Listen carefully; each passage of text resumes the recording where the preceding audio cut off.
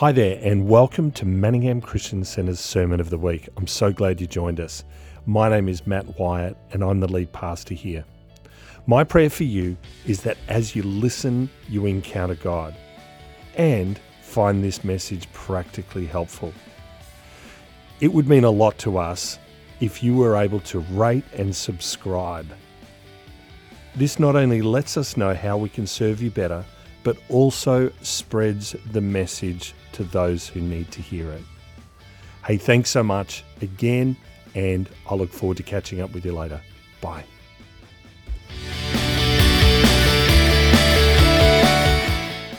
Thanks, Jody. Thank you. Yeah, the only thing worse than having a great preacher introduce you is actually interviewing a great preacher. Have you ever done that? You ask one question 20 minutes later. I've done interviews in church services where I've leant over and tapped the person on the shoulder and said, I'm supposed to be asking questions. It's wonderful to be here. Thank you, Jody, for the introduction and your word of encouragement to us. You know, as we look at the culture and we look at some of the ideologies that are rising up, that are standing against us, that are a challenge to the church, we should remember where the church started. We should remember that small group of frightened people in the upper room. We should remember the Holy Spirit coming on them. We should remember that 3,000 of them agreed to follow Jesus after Peter spoke on the day of Pentecost.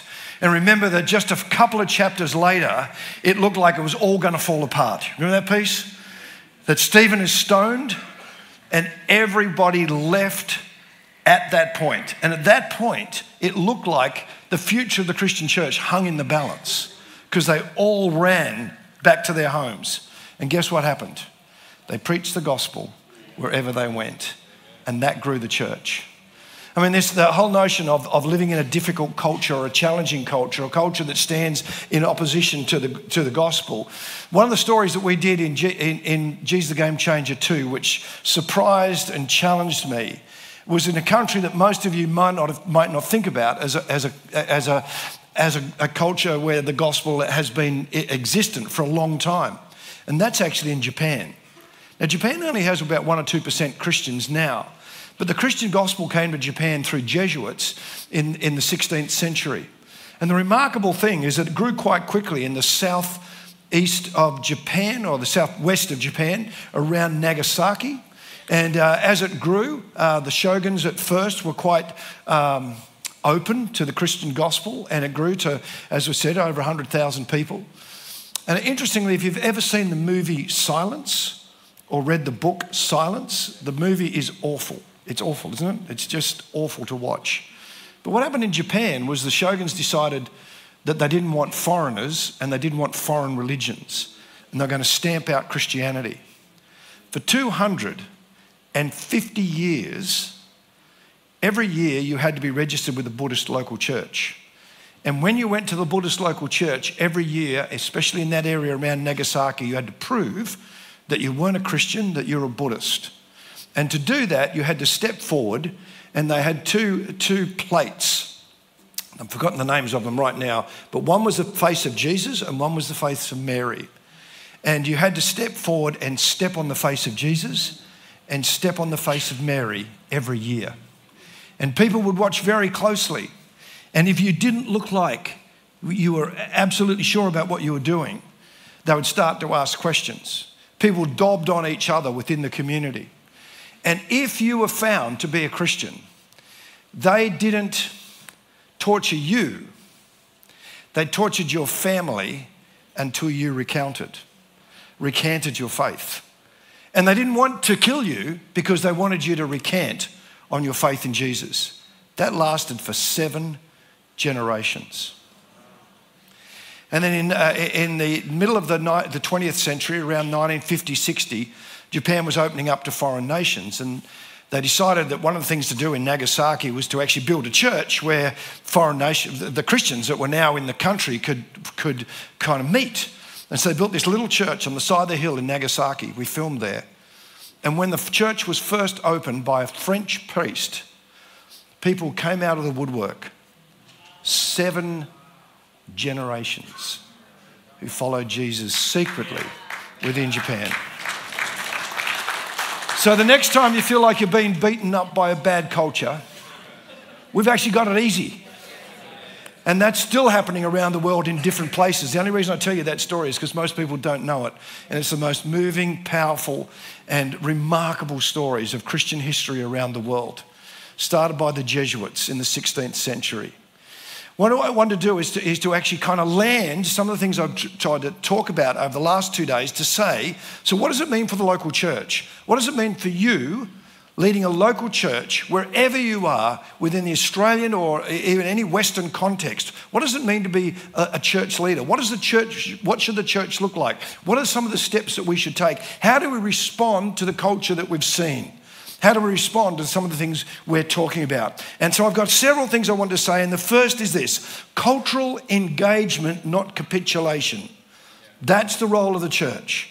And lots of places around the world, especially in Canada, America, and the UK, certainly some of it here in Australia as well, where many churches feel like the way forward is capitulation, not engagement. And what they're doing is to shift how they understand the Word of God to find ways where those who are living certainly outside what I believe the Bible teaches clearly on sexuality, on sexual relations, etc. There's a sense of, well, we're an affirming church.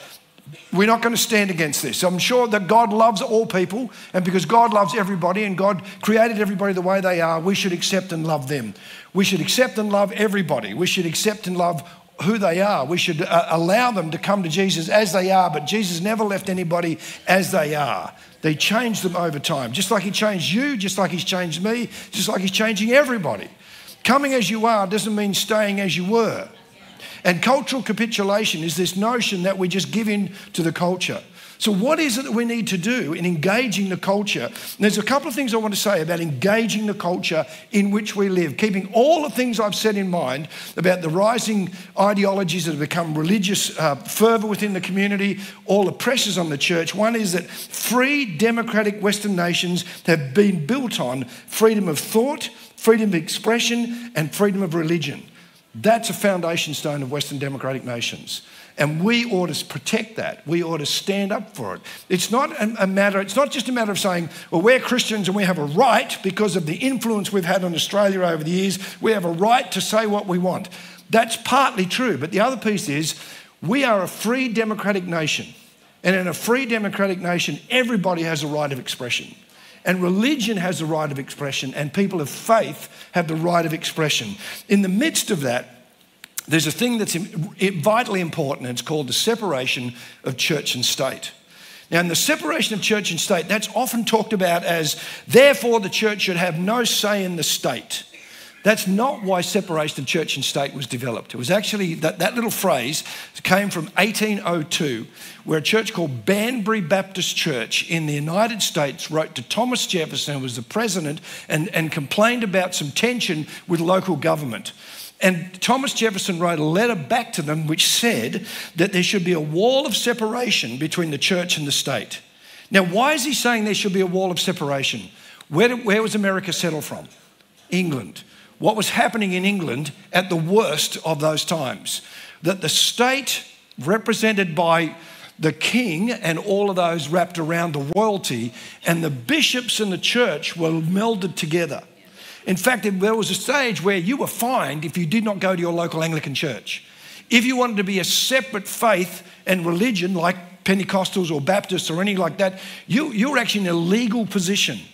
And if that's the background that America was settled from, what is Thomas Jefferson saying? That's not our future. Our future is not that the church will that was not that the state will tell the church how to function. There will be a separation between those two. Remember what I told you about the 1836 Church Act? Remember I talked about the fact that Richard, names just jumped out of my head, decided that he was going to, Richard Burke, who was the governor of New South Wales, decided he wanted that religion was good for society, and having religion within the community was good, and that's only going to exist if we built churches. Remember I told you there were four denominations: Catholics, Anglicans, Presbyterians, Wesleyans. Why did he have four? because the sectarian violence of the UK he didn't want to see in Australia. And he didn't choose one, which was the Church of England, represent the royalty in the Church of England that founded Australia. He didn't want to see the tension between the Church of England and the Catholic Church that had been existent and wars for years in the country he came from.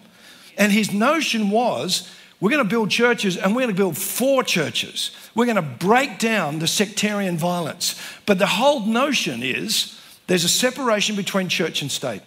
And so when the state comes to the church and says, we don't believe that you should believe this, we don't believe that you should do this, and to be frank, we don't believe that you should be allowed to choose the people that you employ, we will stand and say, that's not your job. This is our role. And where there's a separation of your powers and our powers, and that's best for community, all the people of community.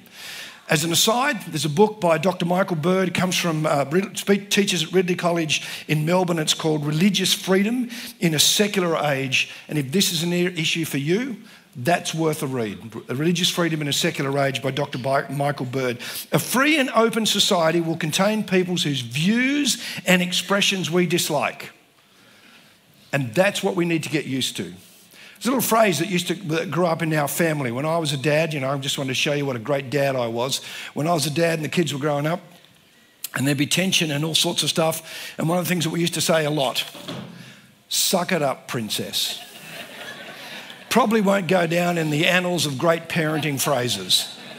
And in some ways, within the community, when we see views that we dislike, there's a bit of suck it up, princess in that as well. Because a free, open society will express views that we find hard to deal with. It doesn't mean we agree with them. It doesn't mean that we capitulate to them. It doesn't mean that we give up. We sort of give up. But in that sense, we actually have to recognize that they have a right to exist. Dealing with opinions you dislike is about maturity and it's about freedom. And that's what we need to do. There's a guy, Salman Rushdie. You know who Salman Rushdie is? Author. He had a fatwa against him for years and years. He, in fact, was attacked, I think, just last year, the year before. He's lost one eye when an Islamist attacked him in the street. And he wrote this statement. So this is pretty remarkable from a guy that's been through that situation. There is no right in the world not to be offended. There's no right in the world not to be offended. And one of the tension points that I spoke to somebody who's working in universities and connecting with universities, one of the tension points about universities, which I mentioned that book by Jonathan Haidt called Coddling of the American Mind, is this idea that I ought to be protected from concepts I disagree with or concepts I find hard to deal with. The idea that universities in Western nations would stop people hearing ideas that confront them is a bizarre concept. Because building a nation and building a great people and freedom of thought, religion and belief means that you're going to have to deal with ideas you don't like. In the midst of all of that, our task is to let the gospel be an offence, not us be an offence. Don't you be the offence. Don't be offensive. When you share the gospel will be offensive. And many people will be offended by the gospel. They oughtn't be offended by how you communicate the beautiful message of Jesus. We're about this notion of being a cultural engagement, not capitulation. And the last thing to say on that, as a really practical thing, is don't give up on the public square. Don't withdraw from the public square. Don't recognise that even though that your views are pushed back on, ridiculed, put down, that somehow you should pull your views out of the public square. Your views, our views, the Christian worldview has every right to be in the public square just like everybody else's. So be in there, but be people of grace, goodness, beauty, truth, and don't be offensive in the process. So cultural engagement, not capitulation. But the second thing to say, and these are really practical things for you as church leaders, as we think about all that's been happening, that I said yesterday morning, all that's been happening in the loss of reputation of the Christian church across Western nations, partly because of Christian nationalism, I said, the crisis of integrity of evangelical churches, partly was Christian nationalism, but the second was a failure of Christian leadership.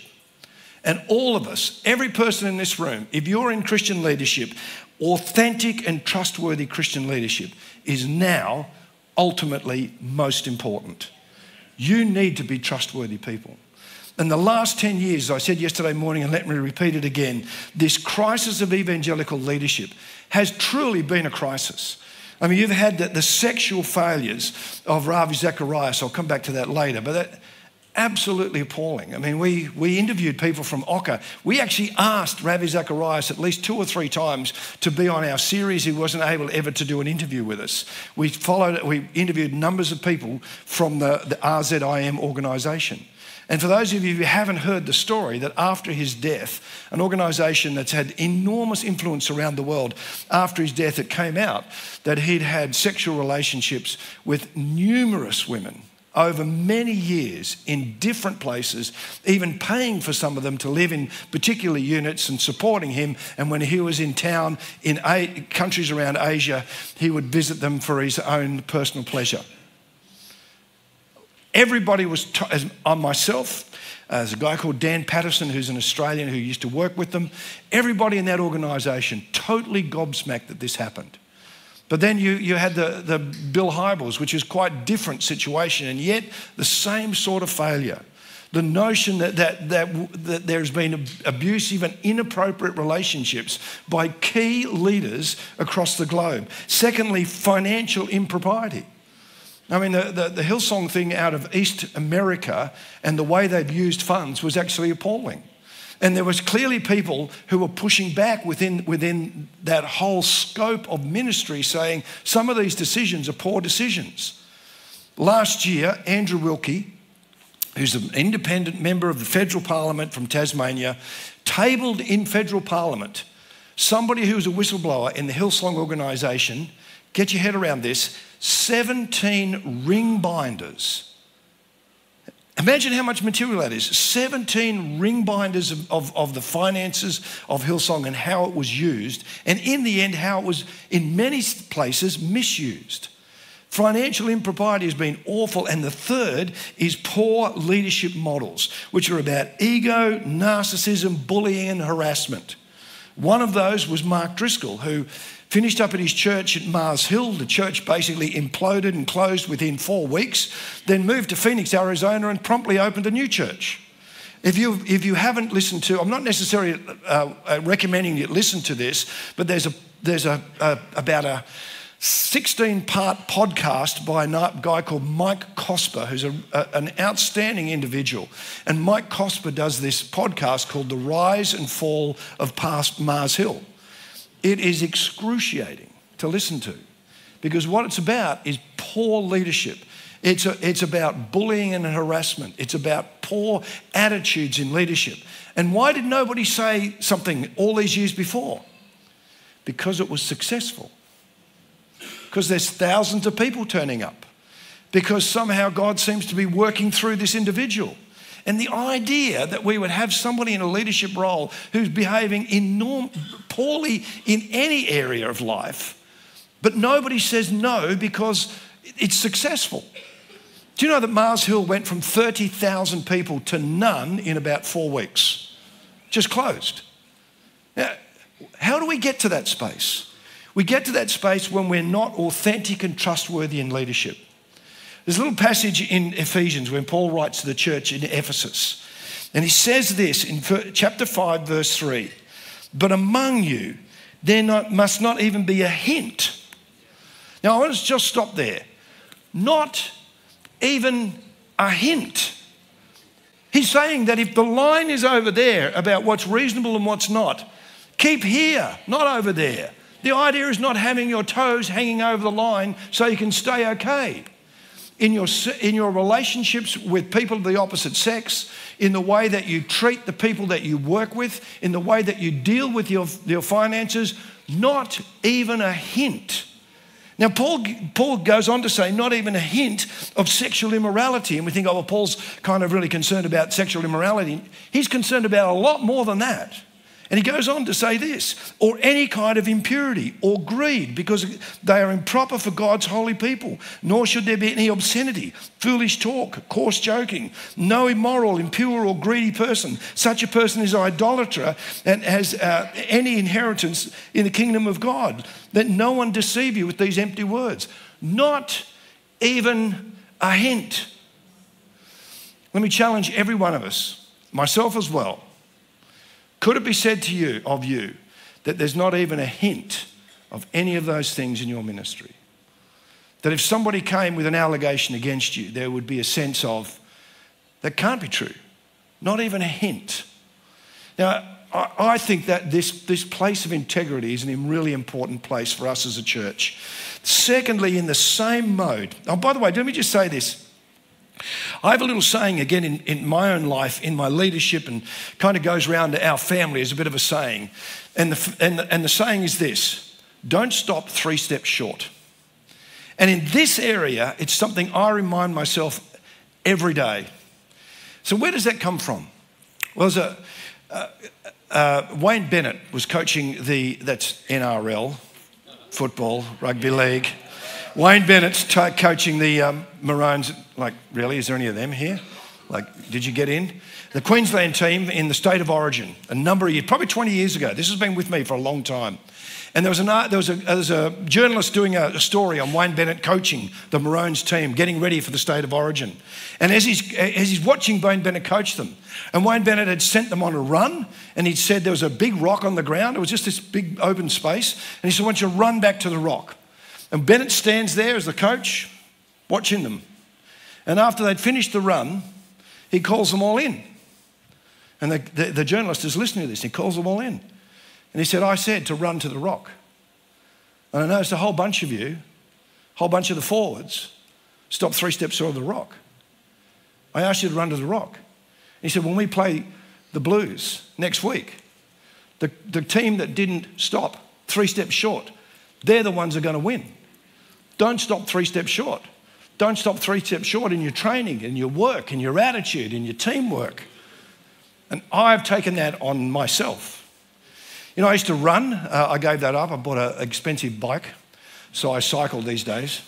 And in both, when I finished my run, and I've done this seriously for 20 years, and I still do it. I did it last week. I rode last Tuesday, and I did it then. There's this saying to myself, the last thing I say as I get to my house at the end of a ride on my bike, or when I used to run at the end of my run, the last steps were, don't stop 3 steps short. Not in your integrity, not in your relationship with your wife, not in the way you deal with finances, not in the way you behave, not in the way you act. Make sure that it would never be said of you that you stopped 3 steps short. And that's something I want to live with every day. And I want to be sure I hold myself to it. And a simple thing like saying it in my head as I finish a piece of exercise is a rhythm in my life that says, I don't ever be accused of stopping 3 steps short. And I pray that that would be true of each of us. None of us sets out to be a failure in ministry. None of us sets out to let Jesus down, let the church down, let the community down. None of the people that I've mentioned a little while ago set out in ministry and thought, you know what, at the end of my ministry, I want to be known as a dismal failure. Nobody sets out to do that. Why does it happen? Because you stop 3 steps short.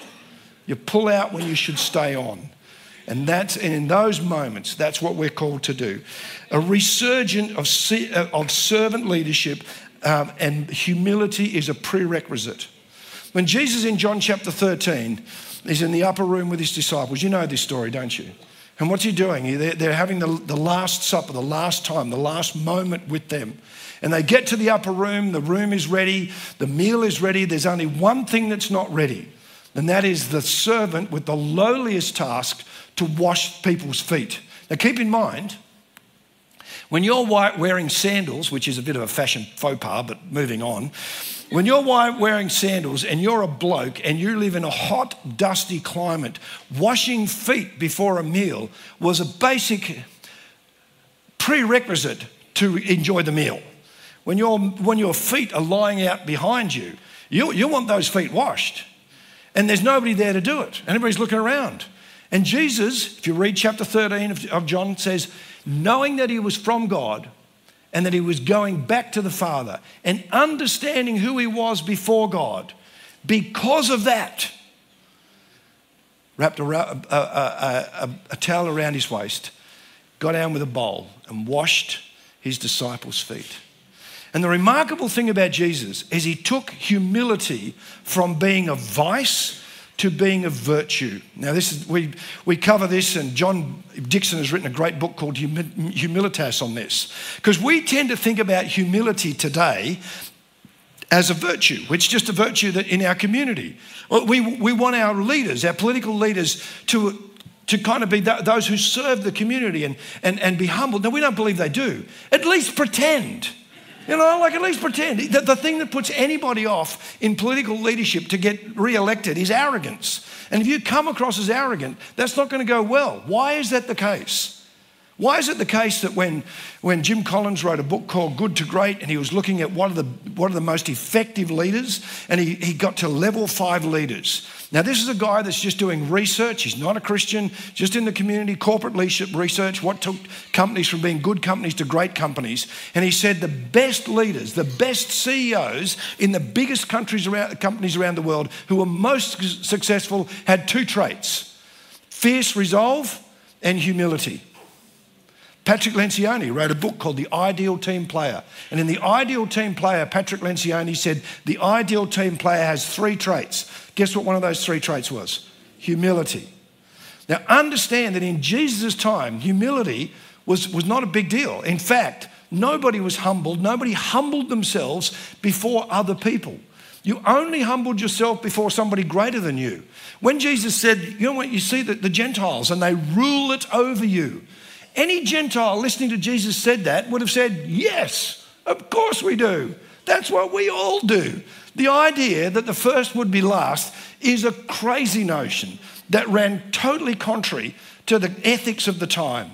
It was Jesus, and John Dixon says this, if you look at history, he said, just not a religious point of view and a historical point of view, the first time that humility started being talked about and written about as a positive virtue was after the death and resurrection of Jesus in history.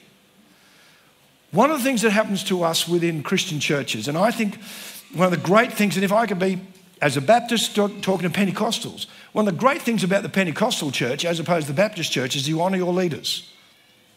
Baptists tend to vote them out.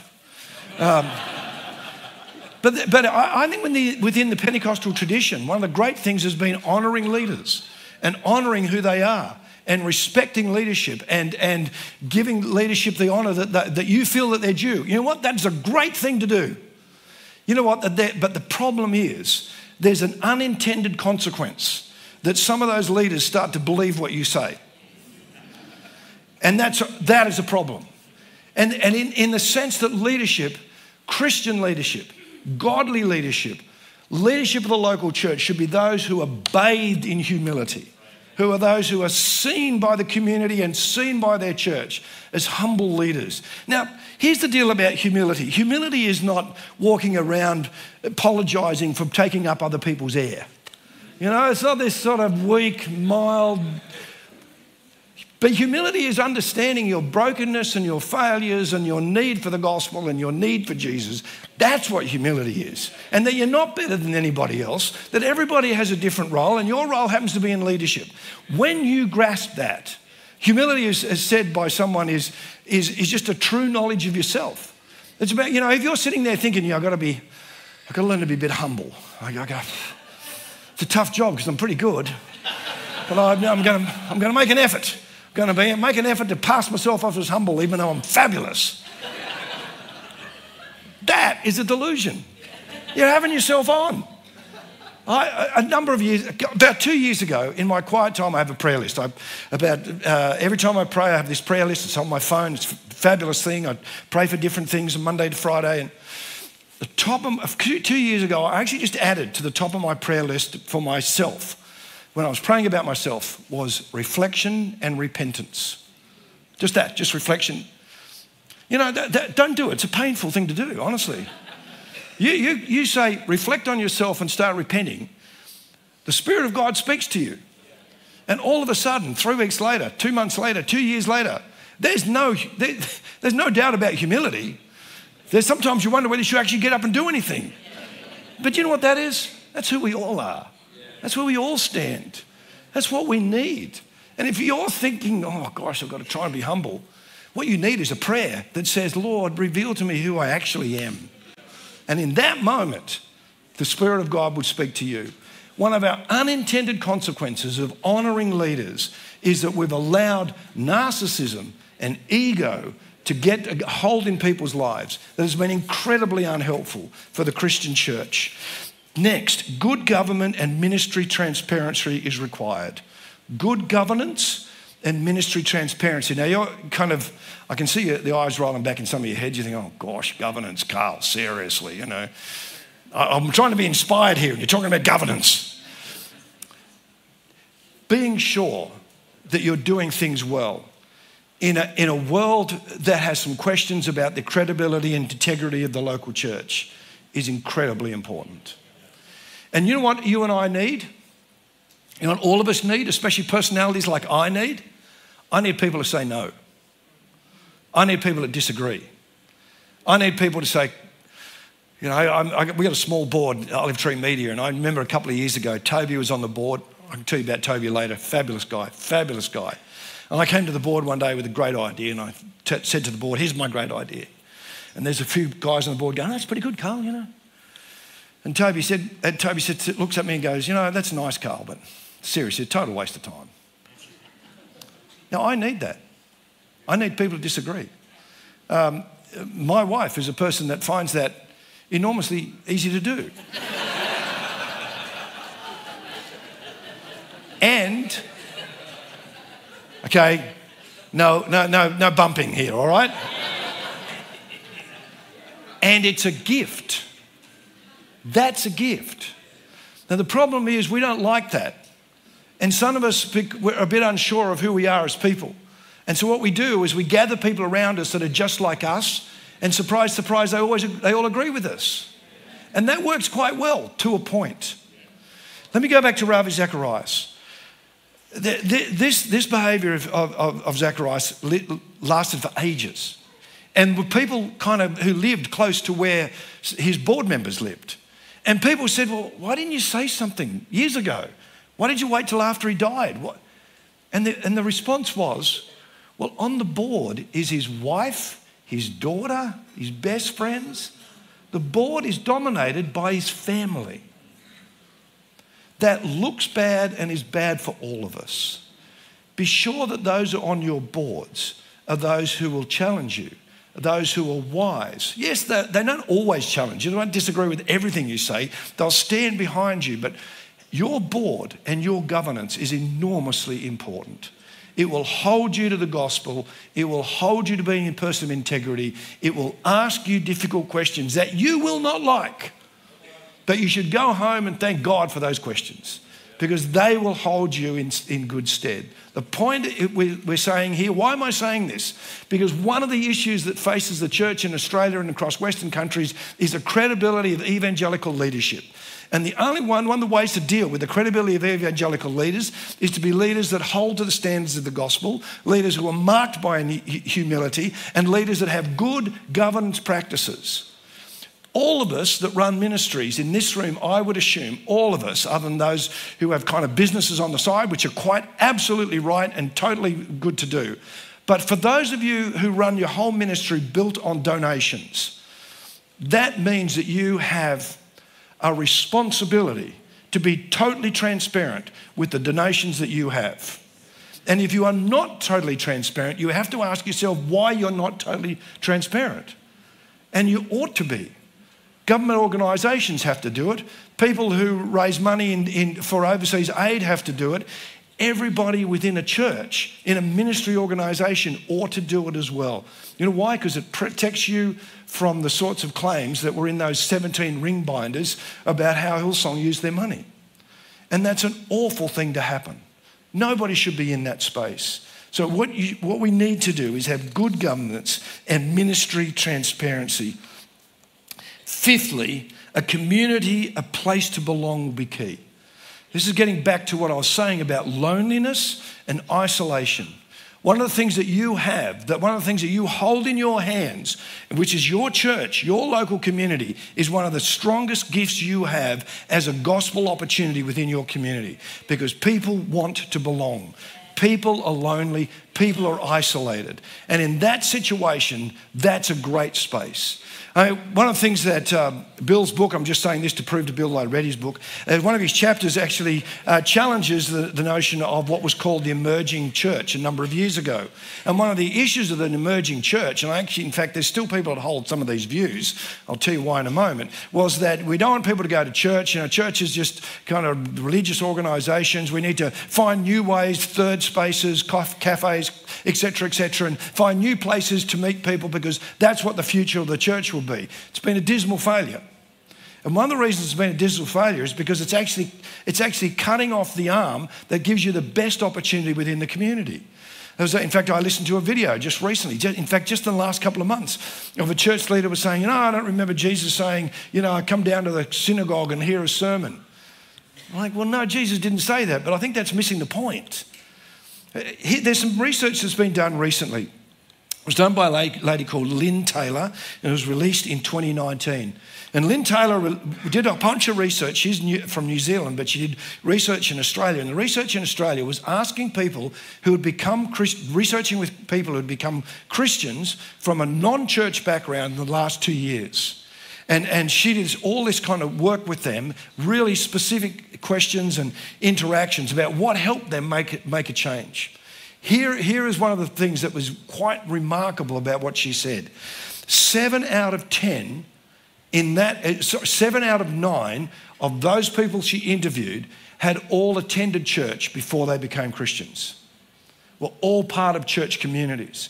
And the point that she's making, because it's called Our Doing Becomes Us, the point that she's making is that it's actually as you're part of a church, part of a community, part of worship, that becomes formative in who you are in coming to Christ.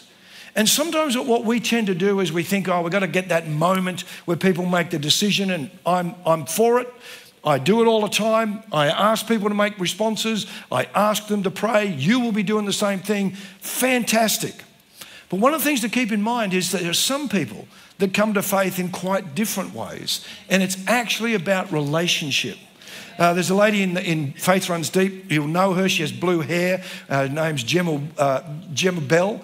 And Gemma runs a house in the Mornington Peninsula for fusion for troubled teenagers. Her and her husband run this house.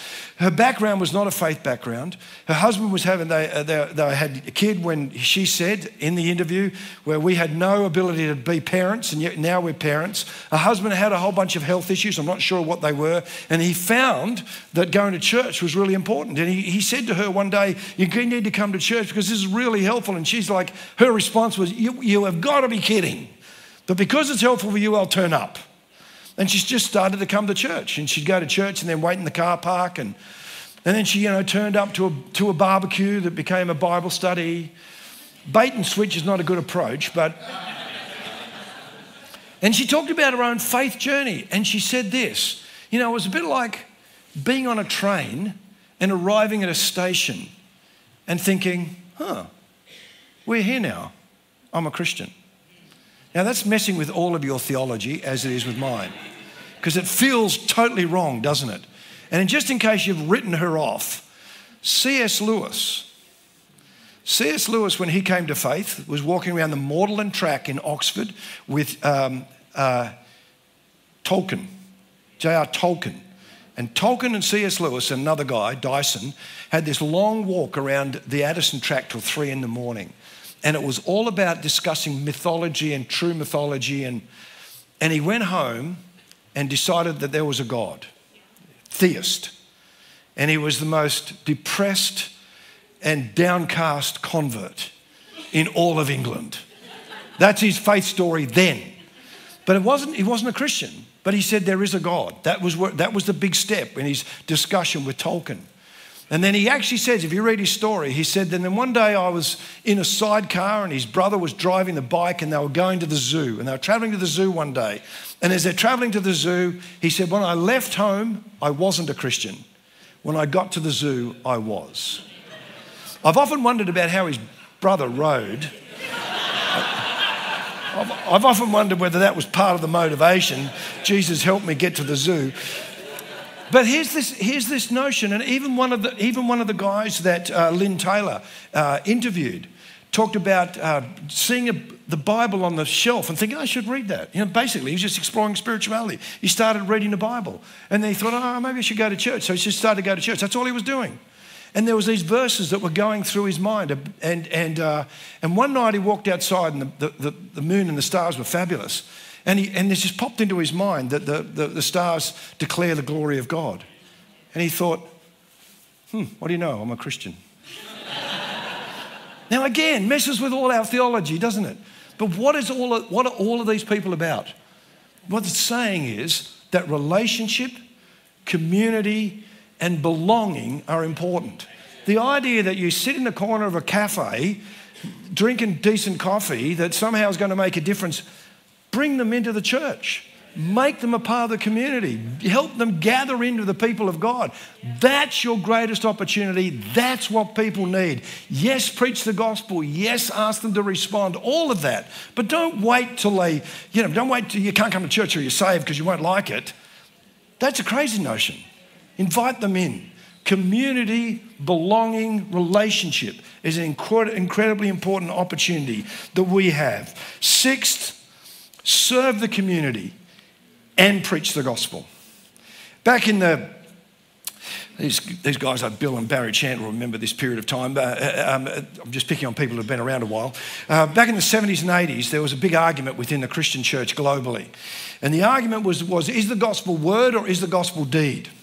And in fact, there was even in the early 1970s, the World Council of Churches wanted to put a moratorium on mission, as in gospel as word mission, because there was so much need around the world, and that was not a helpful way to respond. Billy Graham responded by calling the Lausanne Gathering, which created the Lausanne Covenant in 1975. But in all of that period, there was this big discussion globally about, is the gospel about deed? So what's the point of preaching the gospel to someone with starving to death, in terrible circumstances? Jesus wants us to be there for the least, the last, and the lost. God in the Old Testament is the God of the widow, the God of those in desperate need. Our task is to respond to those in need. That's what we need to do. Bring deed. The gospel is deed. Then other people were pushing against that, saying, why would you waste your time doing that? Why would you send, this is very crass, I know, but why would you send people with a full stomach to a godless eternity? Oh, yeah, well, what's the point of doing that? But their eternity is what's most important, not their short time on earth. And the argument went on for years, and you're all thinking, well, that's a pretty dumb argument. Both of them should be true. And you would be right. But in that argument, here's my deal. In that argument, deed has won. Because in a sense, across the Christian church in Western nations, deed is everywhere.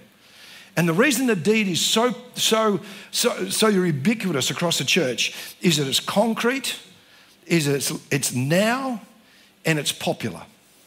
I'm just reading a book by a guy called Dr. Andrew Browning, a wonderful Christian gospel-orientated man who became a gynecologist so he could work to fix fistulas in women in Africa. And he spent the last 20 years doing that. He's got a Barbara May Foundation. He started a bunch of hospitals.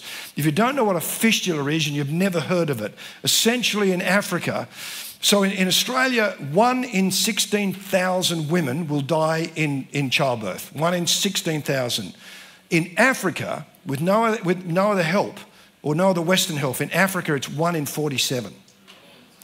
And in some places where Andrew Browning first started to work, it was as high as 1 in 12. Now what's happening is that these women don't go to hospitals. There's even a culture that says to these women, actually the way our culture works is when time's for you to have the baby, you go off into the bush, you have the baby, and when you finish having the baby, you bring the baby back. Now that's all fine if it goes well. But unfortunately these women, and literally they say there are 2 million women probably in Africa, Nepal, different parts of the world that are in this situation. If you've been stuck in childbirth because the baby's stuck in you for 3 to 4 days, what happens is that the weight against your pelvis on that part of your body, it all decays and dies. and a fistula, a hole, is created between those parts of your body. And the baby will die in childbirth. And if you survive the childbirth, you will go home and you will be totally incontinent for the rest of your life. These women have been living like that for 2, 5, 20 years. And the operation is complex and difficult, but not impossible. And Andrew Browning is going and operating on these women, and they go from being outcast, living in a small room by themselves because they smell so badly that no one wants to be near them, to being welcomed back into the whole community. Who doesn't want to see that? They now have hospitals that deliver, they have 2,000 babies delivered each year, not one death, not one fatality, not one baby birth, not bad birth, not one fistula. That is wonderful, and we should do that. But we should teach the gospel as well. And the trouble is that so often we can get diverted by thinking our task is the deed, the task of deed, when in the end, what we need to have is the task of the gospel as well. And the reason we have the task of the gospel and our passion for the gospel needs to be a reflection of what Paul says when he writes to the church at Rome. And when Paul wrote to the church at Rome, he says these words in verse 16. He says, I've got to find verse 16, I've lost it on my page. For I am not ashamed of the gospel, because it's the power of God that brings salvation to everyone who believes. First the Jew, then the Gentile. I am not ashamed of the gospel. And Paul says that.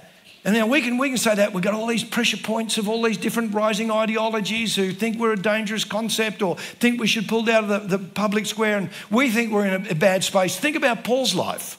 What do we say in chapter 17 of Acts? Some of them sneered at him when he spoke about the resurrection of Jesus. We know in chapter when he wrote the second, well, it's the fourth book, but the second book that we have in 2 Corinthians, chapter 11, he lists all the things that went wrong for him. Paul was under pressure physically as well. He says that in all of these times, he says 5 times I received 40 from the Jews, 40 lashes. There were 3 times I was beaten with rods. Once I was pelted with stones. 3 times I was shipwrecked. I've spent a night and a day in the open ocean. I've been constantly on the move. Basically, it's a litany of difficult times.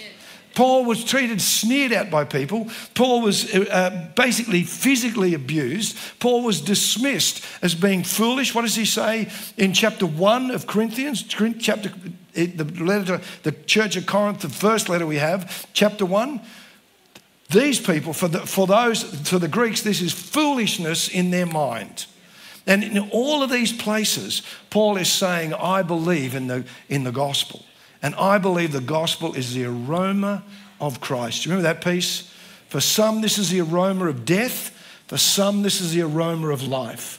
And that picture it's actually in 2 Corinthians chapter 5. And he gives this picture, and for those of you who don't know, I'm sure you all know, but if you don't know, essentially that picture was built on the Greco-Roman world. When the Romans won wars, they would parade back into the city, back into Rome or the major cities. And this was really well known to the people of Corinth.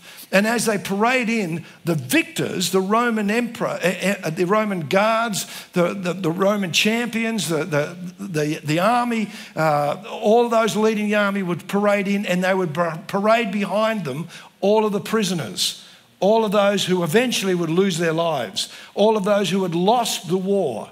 And as they paraded in, they would burn incense. Now, part of the incense was partly worship of their gods, but partly it was this celebration, and the incense would be this aroma that would go across the people, go across the troops, and go across the prisoners. And Paul would say, for those who were prisoners, it was the aroma of death.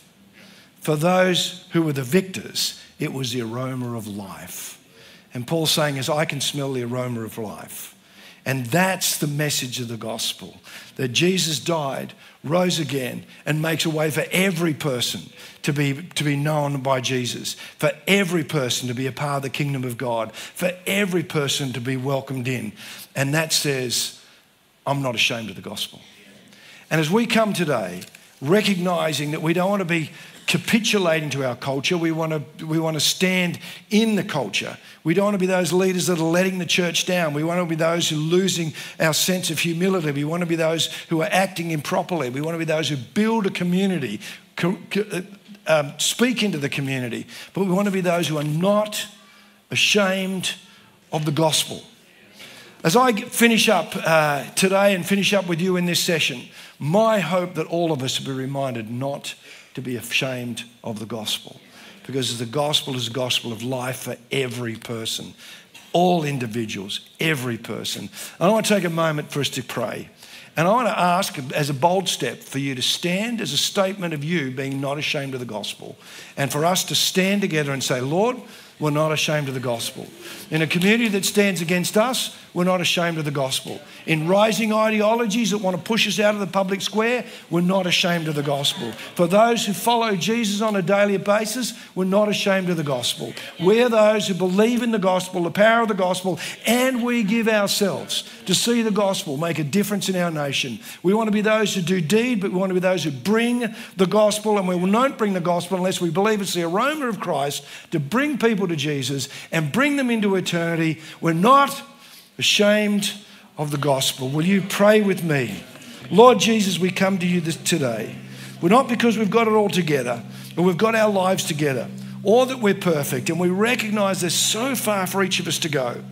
But in a difficult community where people want to stand against us, where we're dismissed and sneered at like Paul, we stand together in this moment and say, Lord, we're not ashamed of the gospel.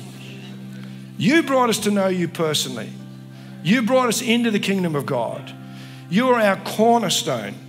Lord, we have nothing but you. Lord, your blood and your righteousness made us right with you. Father, when darkness hides your face, we are right with you. Lord, we come to you today standing on the cornerstone of the gospel, giving ourselves to you, saying that we're not ashamed of the gospel. We'll do all we can to bring the gospel. Will we stand and sing together, our cornerstone? The gospel is where we stand. Lord, be with us as we seek to bring that to our community. Amen. Amen.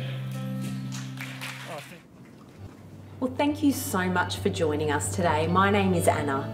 I trust that during the service, God was moving in your heart and his presence was where you are. Just before we say goodbye today, I'd love to give you an opportunity to say yes to Jesus. If today's message spoke to you, or you've been considering believing in Jesus as your Saviour, then I would love to invite you to do that now. Would you repeat this short prayer after me? Dear Jesus, I believe that you are the Son of God.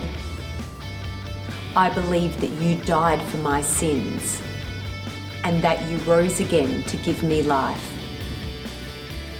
I ask you to forgive my sins and be my Lord and my Saviour. I open my heart to you today. Amen. If you said yes to Jesus today, we would love to hear from you. We would love to celebrate with you, pray with you, and help you start your Jesus journey. Visit our website, manninghamcc.org, and go to the I Said Yes page. Fill out your details, and one of our leaders will get in touch with you. We would love to hear your story. Hey, thanks for joining in today and being part of our service. If you enjoyed today's service, would you click the share button and subscribe to MCC so you can stay connected? We all need some good news, and we would love to hear how God has spoken to you today. Visit manninghamcc.org and fill out a good news story form today. If you would love to know more how to grow in your relationship with God, then Next Steps provides the path for you. Visit manninghamcc.org to find out more. Thanks for watching. We'll see you next time.